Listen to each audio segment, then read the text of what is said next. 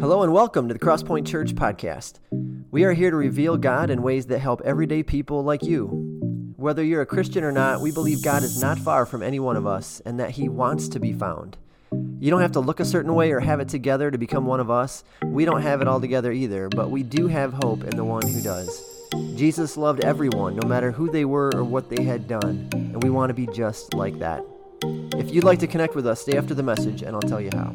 As you all know, tomorrow is Memorial Day, and Memorial Day is a day that we set aside as a nation to remember those who fought for our freedom and lost their lives. And it's good for us to remember. It's good for us to remember those who've gone before us and who made that ultimate sacrifice. And we will do that tomorrow. It's also good for us to remember that we too are engaged in a battle, a very real battle against a very real enemy, and that's what we'll be doing today. We are taking a break today from our series in the book of Joshua to talk about monsters. And I didn't do this on purpose, but I realized the kids are in here today. Kids, do you believe in monsters? No? Then why do you talk about them? Why do you think about them? It's sort of fitting, actually, that we're talking about monsters today for a couple of reasons. One is that Stranger Things Season 4 was released on Friday, which was on my calendar. And Stranger Things is a Netflix series that talks about monsters and what might they look like if they did exist. It explores this realm, this dimension. I'm not looking at you in particular. It just explores this dimension, this other dimension called the Upside Down, where darkness and decay and death are very near to all of us. That's what Stranger Things kind of explores. And we as a people and a culture are fascinated by that idea. We just are. That's why Stranger Things is like this global phenomenon. But Stranger Things this last week had to add a warning to the front of the first episode of Season 4 because of something else that happened this last week in Texas, in a small town in Texas at an elementary school. And because that happened, they understand, the people at Netflix and the producers of Stranger Things understand that the people who watch that show will see it differently now. They'll think about it differently because of what happened this last week in Texas.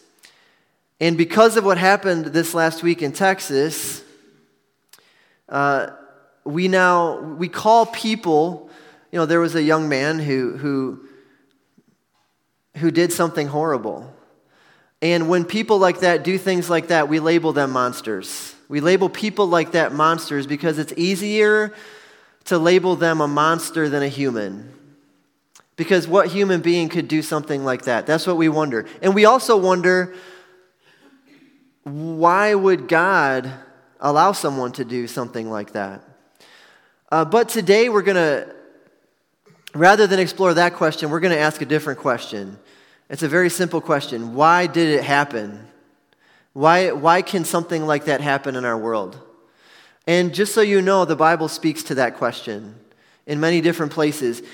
And today we're going to look at Ephesians chapter 6. If you have your Bibles, you can turn to Ephesians chapter 6. We're going to start with verse 10. And we're going to talk about monsters, the real enemies. And we have to wonder, who are our real enemies in this world? And Ephesians chapter 6 tells us who they are. Beginning in verse 10, the Apostle Paul, he's writing to the churches in Ephesus, and he says this, "A final word, be strong in the Lord and in His mighty power. Put on all of God's armor so that you will be able to stand firm against all the strategies of the devil. For we are not fighting against flesh and blood enemies, but against evil rulers and authorities of the unseen world, against mighty powers in this dark world, and against evil spirits in the heavenly places. Let's pause and ask God for help this morning. Heavenly Father, we thank you that you are with us, that you speak to us, that your word is alive and active in our hearts. And Holy Spirit, we ask that you would open our hearts and minds today to understand the deep things of God, that you would encourage us and make us strong in our hearts, that you would replace our fear with courage. God, that you would move today, and that we would leave here with a fuller understanding of who you are and what you've done for us. And we pray all of these things in the name of your mighty Son, Jesus. Amen. So Ephesians chapter 6 contains Paul's final word. He says, this is my last word to you. This is the final word. And what he's saying is, what I'm about to say is very important. Don't miss this. Our main problem and our main fight is not against flesh and blood. It's not against the forces we can see. This doesn't mean we don't have enemies we can see.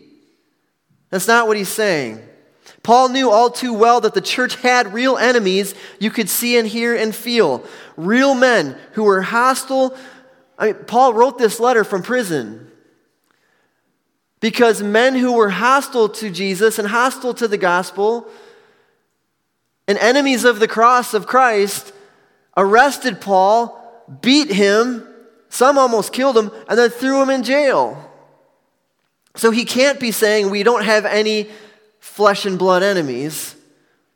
But what he is saying is that our fight goes way beyond flesh and blood enemies. When evil shows up in our world, whether it's in the form of war or violence or mass shootings or human trafficking or racism or oppression or injustice and poverty, we call all of those things evil, and rightly so. But there's more to those evils than we can see. And until you reckon with the fact that there are supernatural forces and spiritual powers and authorities at work in our world, you will only see a human problem that is skin deep. As a society, we in the West have determined that everything has a scientific explanation. And all we need to do is more research until we can figure it out. And if everything can be explained by science, whether it's social science or political science or natural science, then we can solve every problem that exists. So take racism and greed and violence and poverty and all of that. All that can be explained by natural causes, and therefore all we need to do to solve those problems is better educate ourselves. But our education system is broken, and our social systems are broken, and our political systems are broken. So if we could just fix those systems, we'll be okay. We'll be on the right track. And we can eradicate evil from our society. Because if all we need to do is unite around the right systems and ideologies, then we'll figure all this out. And we can bring order out of the chaos. But the Bible starts with these words: in the beginning, God. In the beginning, God brought order out of the chaos. So the Bible starts with God bringing order out of chaos, and it ends with God bringing order out of chaos. And everything in the middle is about God bringing order out of chaos. So the Bible starts and ends with God. And maybe we should too. So when something as horrible as a school shooting happens, we are beside ourselves, and we should be. We become angry and sad. We're overcome with grief, and that is good. It's right. Because just so you know, Jesus reacted to evil the same way. In John chapter 11 is a famous story about Jesus raising one of his closest friends, Lazarus, from the dead. And he arrived at the town of Bethany, and this family he was intimately close with. This was like his home away from home. He arrives, and Mary and Martha, Lazarus' sisters, are overcome with grief. And when Jesus finds Mary weeping, he weeps. Even though he knows he's going to undo the death of Lazarus. He knows what's coming, and he still weeps. And the Bible says he was overcome with deep anger. Like it welled up within him. He was like, Jesus was raging at death. He hates it. Jesus was angry and sad at death, just like we are. He knows our weaknesses. He feels the same. But many people move right past grief and anger, and they instead are just express frustration. And they're frustrated with those systems that don't seem to be working. And they'll blame the education system, and they'll blame our broken social systems or the mental health crisis or the partisan political systems that can't seem to legislate our way out of this problem. And don't get me wrong, we do have education problems, and we do have social problems, and we do have political problems. We do have a mental health crisis, and we can't ignore that. But the Bible never starts there. The Bible always starts with a much bigger problem. The Bible says we have a supernatural problem with evil. But where did this evil come from? According to the Bible, the source of evil is two created races that God made, angels and humans. We are told that some of the angels, about a third of all the angels, rebelled against God and were cast out of God's presence. And these fallen angels are called demons, and they have a leader, and he is called the devil or Satan. And these are real, personal, and powerful beings. They are the monsters. They have authority and power and are bent on destruction. And of course, there's another race of beings, and that's us. And of course, humans are the ones who let evil into our world. And from the beginning chapters of our story, in Genesis chapter 3, we learn about how that happened. In Genesis chapter 3, the human beings that God had made decided in their hearts to listen to the voice of the serpent, the ultimate monster. And they decided they did not need God to be happy. They decided God was holding out on them, and they chose to believe a monster instead of God. And we are now, all of us, contaminated in our core with evil thoughts, evil intentions, and evil desires, and we act on those desires. And the world is a dangerous place because one evil angel persuaded human beings to question God's word and reject God's authority in their lives. And now we are all born into that.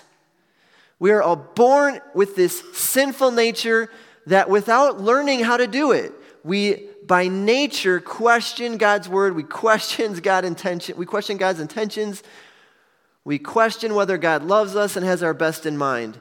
And we by our very nature want to usurp God. We want to replace God as the ultimate authority in our own lives.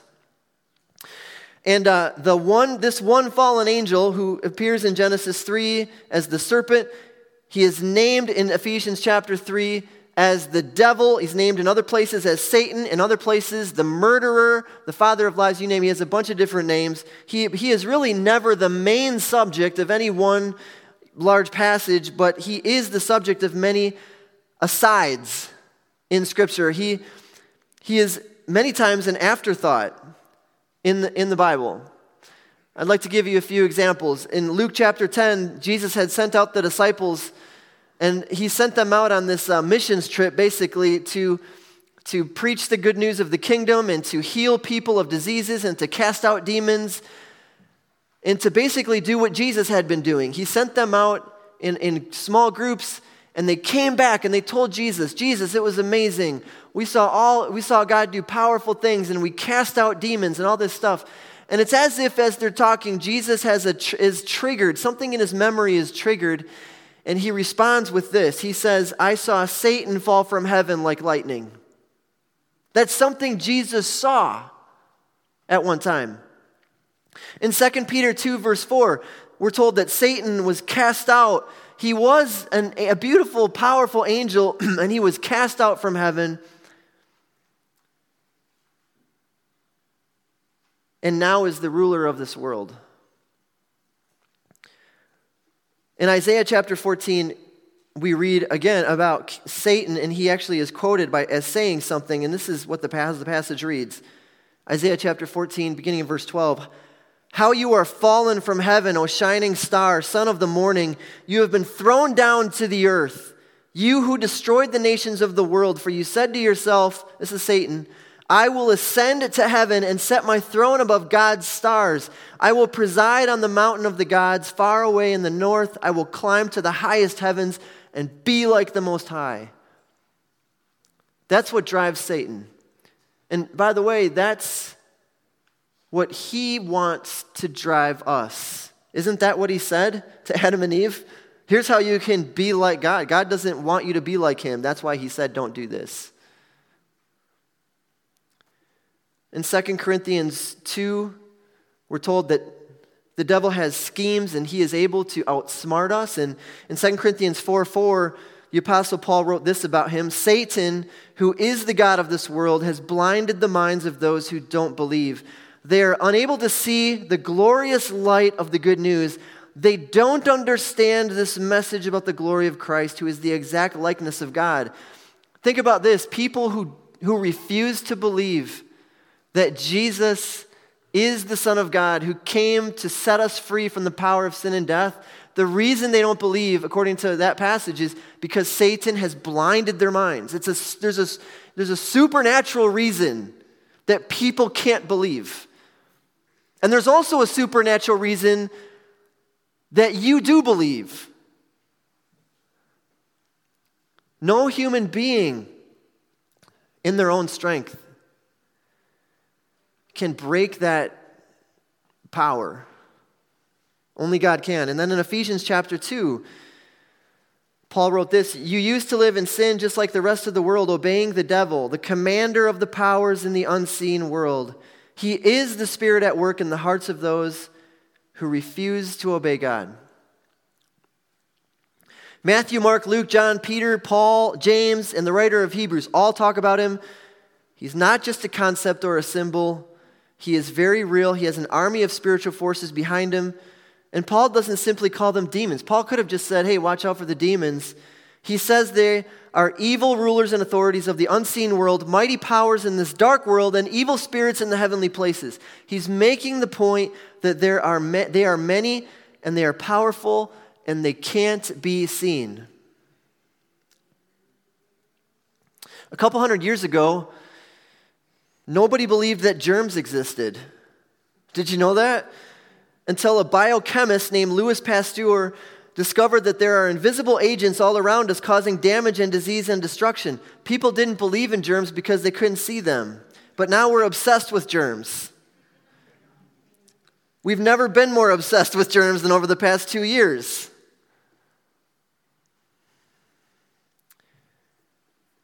And you get sick and you know why. Before you didn't, now you do. You know that it was some destructive germs that you didn't see, that you ate or you touched, and then, you picked your nose. I'm just talking to the kids now. You just picked your nose or whatever, and then, or itched your eye, and now you're sick.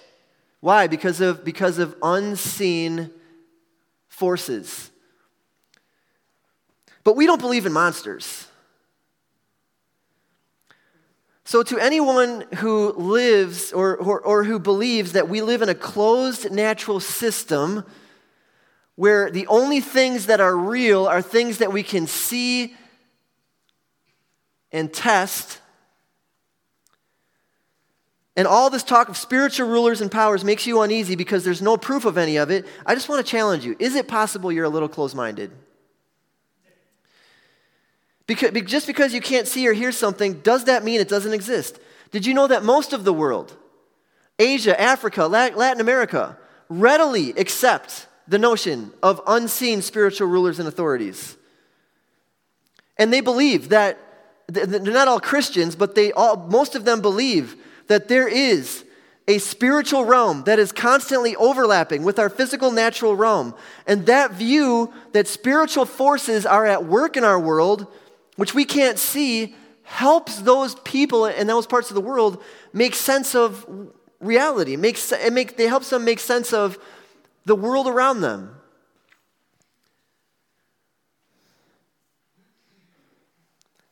Now I have to issue a warning here, because it is possible to make everything spiritual. In fact, I was going by we have a lending library right out in the front When you walk into the doors and you turn right and then turn right again, there's a couple bookshelves with books that are donated by our people, and there's some great books on those shelves. And one of them is C.S. Lewis, the Screwtape Letters.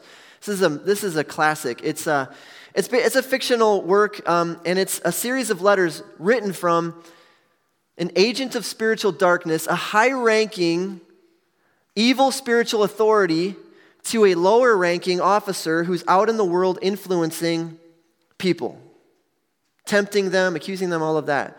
And he unpacks in here like their strategies. It's a fascinating read. And in the preface of the book, he says this: there are two equal and opposite errors into which our race, humans, can fall about the devils. One is to disbelieve in their existence. We've already talked about that. The other is to believe and to feel an excessive and unhealthy interest in them. So you can do both of those things, and the enemy loves it if you do either one of those. It doesn't matter. Both are dangerous. It is dangerous to overestimate the evil powers in the unseen world. Don't give them more credit than they deserve. Bless you. Christians, by the way, are notorious for this. Christians are notorious for making everything bad that happens is because of some unseen evil force in my life. But is it? Like, someone might say to you, I was attacked by Satan today. How do you know? My head was pounding all day. Well, maybe you just had a migraine. Not everything is a spiritual attack. I've heard people say many times, Satan is attacking my family right now. First of all, he's probably not, because Satan is one being. And of all the 7 billion people in the world, I highly doubt he's focused on you. The second thing is, there might be some evil force at work to cause chaos in your family, but you might also just need some therapy. It's true. Some of us need therapy. It's not all spiritual all the time. You can overestimate the power of our spiritual enemies, but a worse mistake is to underestimate them and to pretend they're not real and that they don't have any power to destroy your life. And I would like to just go back for a minute to this creature called the devil or Satan. His name in Ephesians 6:11 means liar and slanderer, and that's what he does. He lies, he slanders. He's a created being. He is beautiful and powerful, and he lies and accuses. That's what the enemy does over and over. He lies. He works through two main things: temptation and accusation. Now, I want to say this. What the devil can't do is he can't recreate you. He can't evict the Holy Spirit from your heart. He can't change your status with God. He can't separate you from Christ. He can't undo what God has done for you, and he can't stop God from finishing what God started in you. But what he can do is lie and accuse you and question your true identity. In temptation, the enemy will cause you to adopt a view of yourself that is too high. The enemy will overinflate your self-image. And you're going to talk to yourself like this. You're going to think, I'm a good person. I'm generous.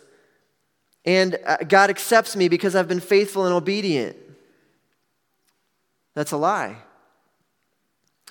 Some of you think, I'm not greedy, I'm thrifty.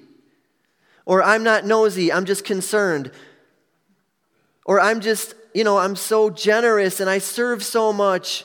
God won't mind if I give myself a little forbidden pleasure just this once. And if that's you, just be careful.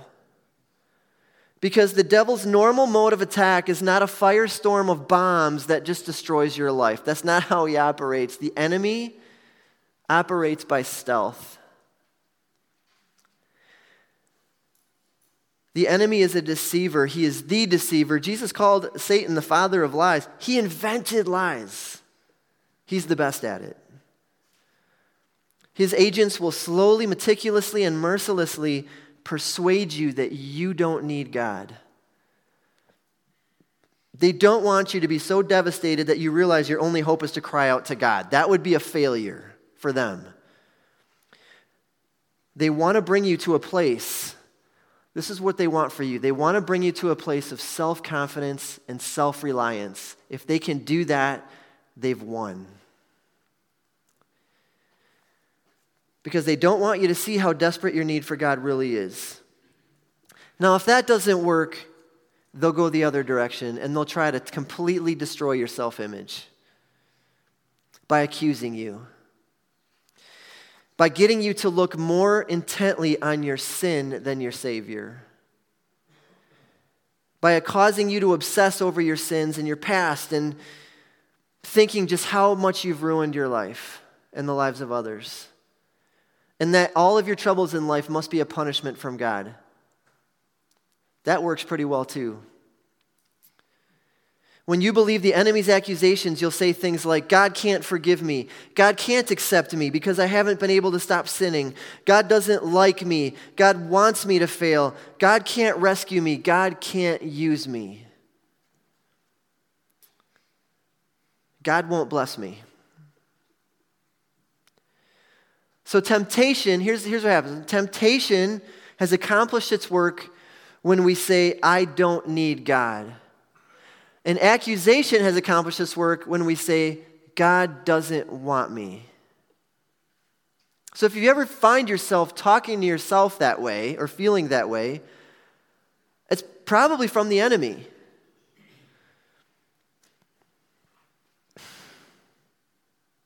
Every single day we face these things. We face temptation. We face accusations. The enemy feeds on our desires. They feed on our insecurities. They feed on our pride. And they feed on our depression. They feed on those thoughts of worthlessness and self-loathing. So how can we fight? How do we get this power and strength that's able to withstand the monsters in the unseen world? We're going to read the rest of this passage now in Ephesians chapter 6, beginning in 13. This is what Paul wrote. Okay, he's saying, therefore, because these monsters exist, he says, therefore, put on every piece of God's armor so you will be able to resist the enemy in the time of evil. Then after the battle, you will still be standing firm. Stand your ground, putting on the belt of truth and the body armor of God's righteousness. For shoes, put on the peace that comes from the good news or gospel, that you will be fully prepared. In addition to all of these, hold up the shield of faith to stop the fiery arrows of the devil. Put on salvation as your helmet and take the sword of the Spirit, which is the word of God. Pray in the Spirit at all times and on every occasion. Stay alert and be persistent in your prayers for all believers everywhere. So what do we need to stand ground? What do we need to be strong? We need truth. We need righteousness. We need peace. We need faith. We need God's word. We need prayer. All of those things are important. And without getting into every piece of God's armor and what they represent, the main focus of this passage is God who sent Jesus to fight our enemies, and Jesus won. That's the good news. Jesus fought our adversaries, and Jesus won. That's the good news, the gospel. How does the gospel prepare us for battle? How does the gospel protect us from an overinflated view of ourselves and a completely worthless view of ourselves? Well, the gospel shows us, it says that Jesus Christ was sent from God, and we were so wicked that Jesus Christ had to die for our sins in order to make us right with God, and that because we're dead in our sins, we need to be raised to new life. So Jesus rose from the dead to give us the promise of eternal life with God. That's the good news. That's how we're saved. And so the gospel shows us that we're utterly weak and desperate sinners, and we need grace and rescue. We can't fix ourselves. We need constant help. But it also shows that we are strong, fierce, spiritual warriors, and we have the Spirit of God living in us. We have this body armor. We have a shield of faith. We have a helmet of salvation. We have the sword of the Word of God. We are fully equipped through the Spirit of God to fight our enemies because God loves us and does not want us to fail. God wants us to stand firm. Just like the song we were singing, we have a firm foundation in Christ. We stand on Jesus. When the rains come and the floods come and the storm rages, we can stand. And here's the other thing. We do not need to fear our enemies. We do not need to fear them. Because listen to what it says in Colossians chapter 2. Don't let anyone capture you with empty philosophies and high-sounding nonsense that comes from human thinking and from the spiritual powers of this world rather than from Christ. In other words, when people in the world tell you, and evil powers say, hey, you don't need God to fix this. You don't need God to stand firm. What we need is a better system. We need better politics. We need more education, okay? Paul says that's nonsense. That doesn't come from Christ. He goes on to say this, you were dead because of your sins, and because of your sinful nature was not yet cut away, then God made you alive with Christ, for he forgave all our sins. He canceled the record of the charges against us and took it away by nailing it to the cross. Now listen to verse 16. In this way, he disarmed the spiritual rulers and authorities. He shamed them publicly by his victory over them on the cross. Jesus, by dying on the cross, disarmed our enemy. They don't have teeth anymore. And then here's what he says next. So don't let anyone condemn you. Don't let anyone condemn you. Because there is now no more condemnation for those who are in Christ Jesus. Jesus stripped the enemy. He shamed them publicly. But let me tell you, they can still hurt us. The enemy can't kill you. The enemy cannot destroy your soul. But the enemy can't hurt you. And we need to be ready. We need to fight through speaking the gospel. And who do we need to speak the gospel to in the name of Jesus? Mostly ourselves. We need to preach the gospel to ourselves. We need to remember every day what God has said and done through Jesus to make us his own. We need to remember that Jesus disarmed the spiritual enemies and authorities in this world, that Jesus defeated them through his death and resurrection, and that sin has no hold on us anymore. Death has no hold on us anymore. So I want you to leave here today not afraid but bold. We are confident in God. We have no need to fear evil rulers and powers because Jesus won. He's our strength. He resisted every temptation. Guess what? Satan himself tempted Jesus with everything he had, and Jesus did not falter, not once. He resisted every temptation. He wrestled every day with the powers of darkness, and we wrestle with those powers too. Ephesians 6 describes that. It's like a wrestling match. The word for wrestling, it describes this physical hand-to-hand combat. And every day it's like you're engaged in this exhausting, sweaty wrestling match with some spiritual being. In fact, you too are a spiritual being. Both beings are spiritual, but only one is physical, and that's you. Both beings are worshipers, but only one of them worships God, you. Both beings are powerful, but only one is victorious, you. Both beings were created by God, but only one of them has God living in them, you. Both beings can call out for help, but only one of them is heard by God, you. So who has the upper hand? You do. You have the upper hand every day. Verse 18 in Ephesians 6 says, pray in the Spirit at all times and on every occasion. Stay alert and be persistent in your prayers for all believers everywhere. We need to be praying in the Spirit every day for each other. That's how we win. In the summer of 1971, a very controversial professor at Stanford University conducted something called the Stanford Prison Experiment, which has gone down in history as one of the worst ideas ever. In fact, I think there's a documentary that just came out in the last couple of years about this thing. This was Philip Zimbardo was a professor at Stanford, and he was exploring human emotion and behavior and patterns and things like that. So he decided to create a mock prison in the basement of Stanford University, and he offered volunteers it was like $15 a day.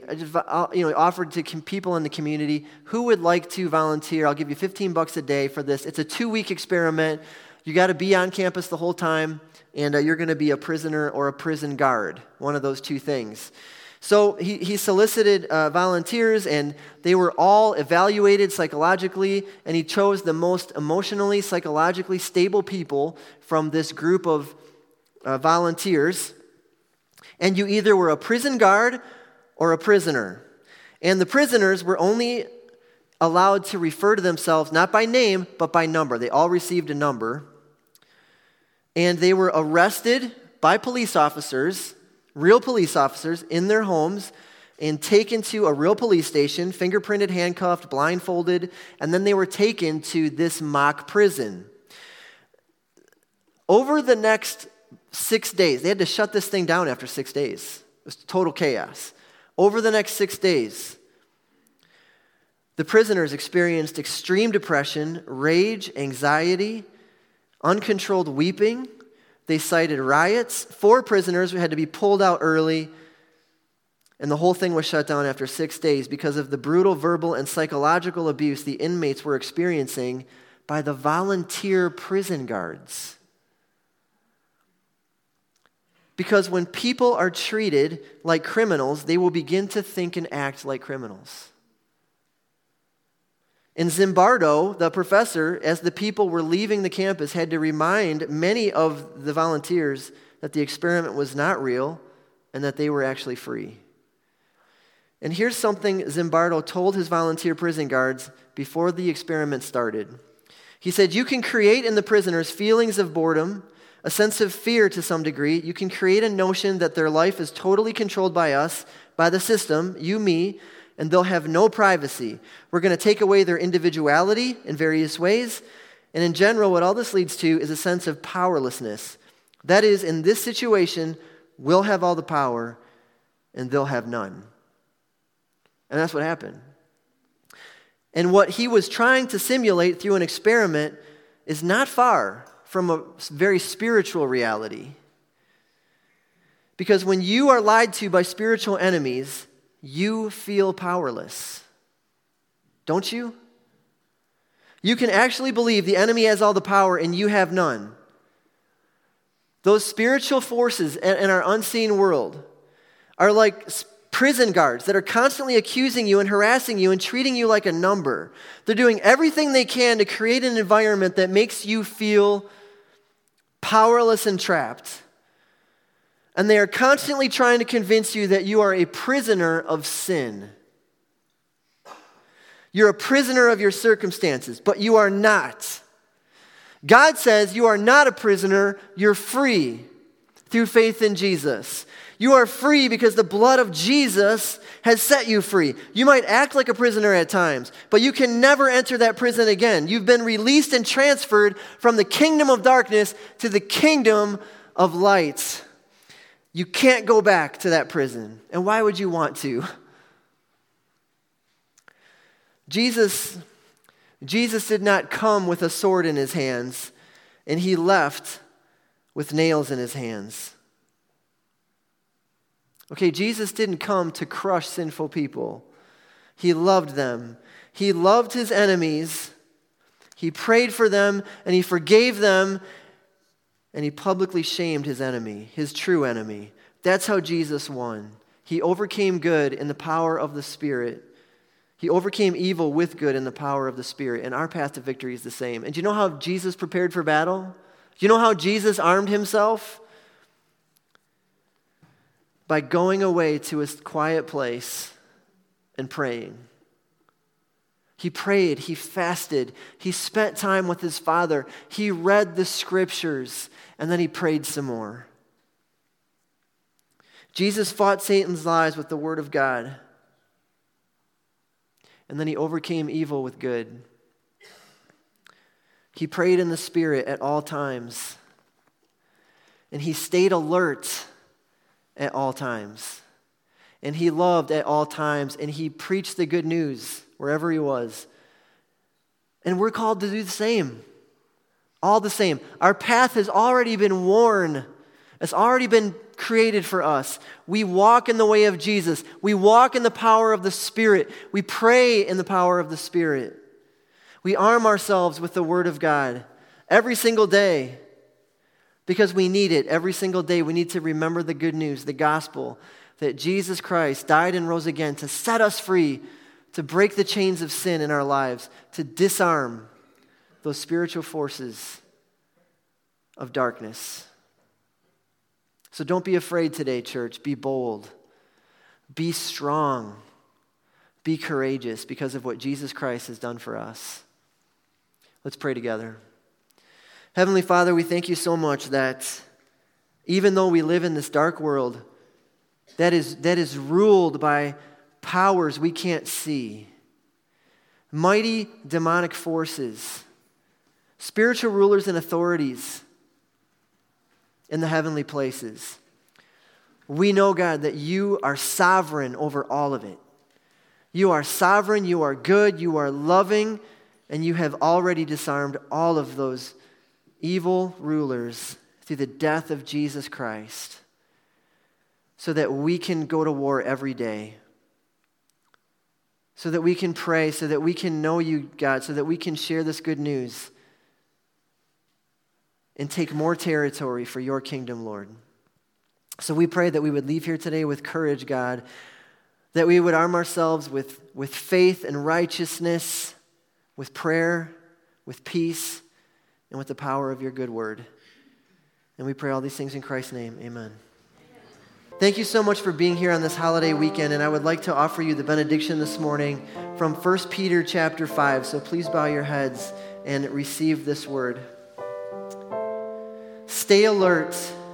Watch out for your great enemy, the devil. He prowls around like a roaring lion, looking for someone to devour. Stand firm against him and be strong in your faith. Remember that your family of believers all over the world is going through the same kind of suffering you are. In his kindness, God called you to share in his eternal glory by means of Jesus Christ. So after you have suffered a little while, he will restore, support, and strengthen you and will place you on a firm foundation. All power to him forever. Amen. Hey, thanks for listening to today's message. I hope you were encouraged, and I'd like to personally invite you to attend one of our services here at Cross Point. We meet every Sunday at 10 a.m. at 11,000 West Oklahoma Avenue in the great city of West Dallas. Our people are warm and welcoming, and we're all learning what it means to follow Jesus together. You can learn more about us at crosspointwestdallas.com, where you'll find more episodes of our podcast, and you can watch services on our YouTube channel. We live stream every Sunday morning at 10. Until next time, I'm Pastor Dave, and I wish you a blessed day, and I hope to be able to meet you soon.